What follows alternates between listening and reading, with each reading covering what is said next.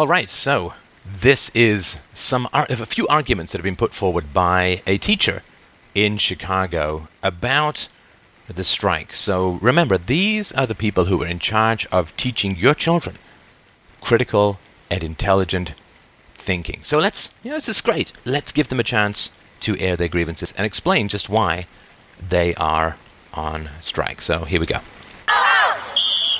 I do believe we're getting criticized unfairly because we are not greedy people. Okay, so she's not greedy people. She's not part of a greedy group. Fantastic. So let's hear her make the justifications for that and see what her reasoning is like. We're extremely passionate. We're extremely passionate. Well, I think actually technically greed is a passion for more and more, so greed is not the opposite of passion, but, that would take a fair amount of philosophical thinking, or at least 2 or 3 seconds of it, so let's let this lady continue. She's an 8th grade teacher. I wouldn't do this job for the money. I don't get paid $71,000 a year, and I wouldn't do this job for the money. Well, then you should do it for free. If you're not going to do the job for the money, then you should do it for free. And now she shows us her wonderful grasp of mathematics. I don't know of anyone else over here, my staff, anyone else that does. And anyone else don't get paid $71,000 a year, and I don't know of anyone else over here, my staff, anyone else that does. Okay, so what she's saying here is that the average wage for a teacher in Chicago, Illinois, is $71,000 a year. That's for about a 5.5-hour workday. That's even pushing it, with a couple of months off in the summer, massive benefits, healthcare, pension, or job security, tenure, blah, blah, blah. So the true value is it's over $100,000, easy peasy.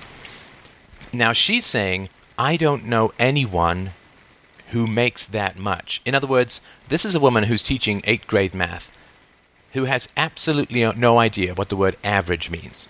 In other words, she'd be saying, well, nobody I know is a dentist, and therefore, there's no such thing as dentistry. Well, nobody I know is 6'8", therefore the NBA is just a computer-generated fantasy.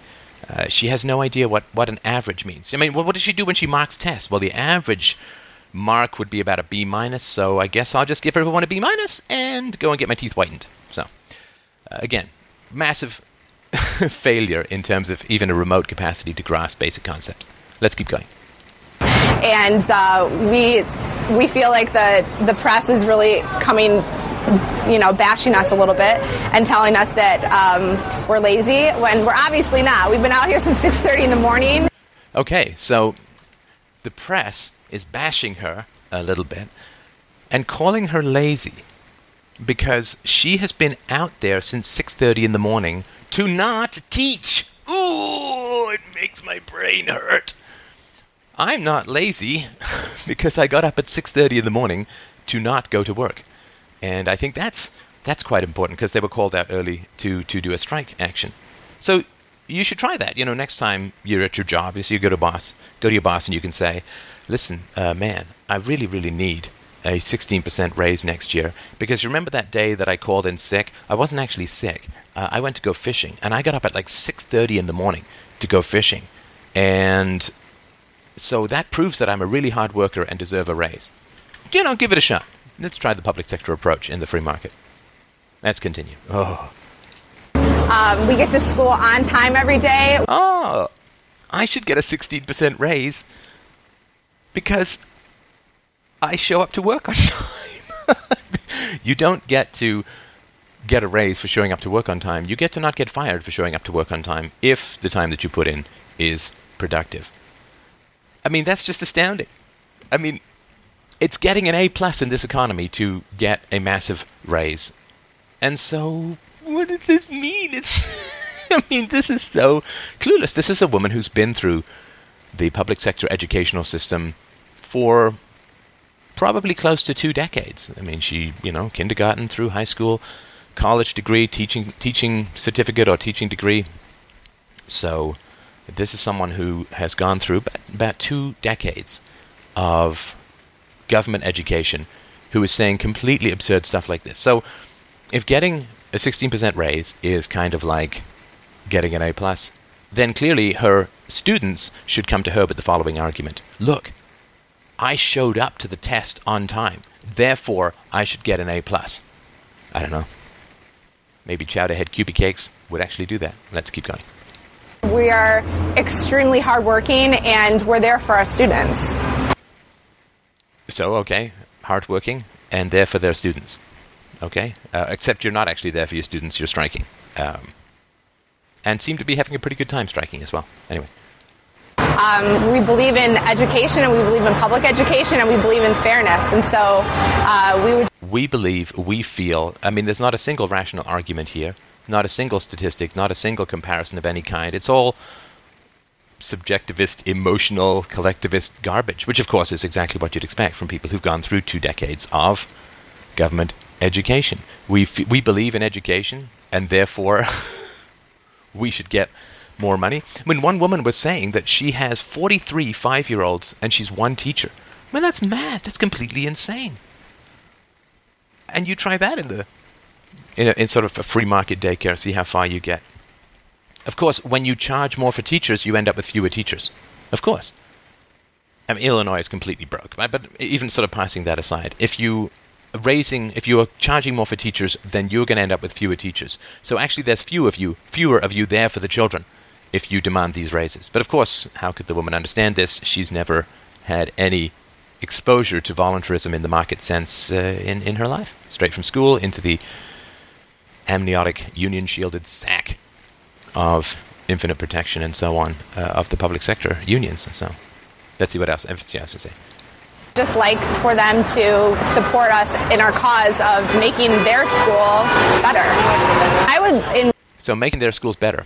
She's not, of course, mentioning the just catastrophic facts that only a little over half of those who enter high school graduate, that 8% of students in the Illinois public school system actually end up completing a 4-year degree. I'm not saying a 4-year degree is the be-all and end-all, but, you know, that is sort of a...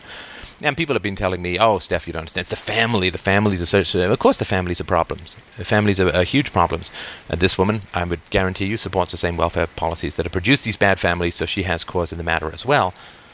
And if you read the biography of Michelle Rhee called The Bee Eater, you will find out that even though in Washington the families are arguably as bad, if not worse, there was still a huge turnaround in education when they got rid of bad teachers. Right? See, students can fail.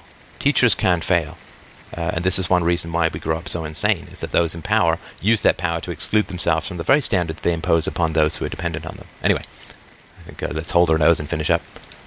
Really invite the mayor to come into my specific school, my specific classroom, and see the amount of students that are in my room at a time, the working conditions that we have. Okay, so she's saying that there are too many students in her class, but raising teacher salaries is not going to fix that.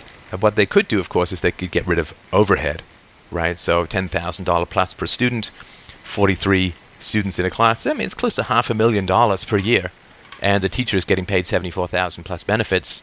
Where's all the $300,000, $350,000, $400,000 going? Well, it's going to overhead, and it's going to teachers' pensions, right? So almost 3/4 of every new dollar put into the Illinois school system goes to pay teachers' pensions, because like retirement pensions and healthcare costs. Of course, this is a government system, so you end up with the greatest cost being people who aren't even working. And the lack of support from him. And if he believes in things like merit-based pay, I would invite him to do the same. He can take merit-based pay if he would like, and then I will follow suit. But until he does, I'm not going to. So, Rahm Emanuel has to take merit-based pay along with the teachers. I mean, I think that's perfectly fair. And this really is an argument against these kinds of state protections, both for politicians and for public sector unions. But of course, this is part of the hypocrisy of the entitled political class with gold-plated pensions and benefits attacking school teachers for pensions and benefits. Anyway, it's all nonsense, but it's really chilling. This is like watching a fish in the bottom of a boat flopping around thinking it's swimming. Or, you know, there's a scene in the movie Parenthood where Keanu Reeves crashes a car in a race and just comes out half-dazed and says, "Did we win?" This is where it is. It's a horrible thing to watch, just how broken and fucked up people's brains are. But, of course, this is how it replicates itself generation to generation. This is Stefan Molody from Freedom Main Radio. Thank you for watching.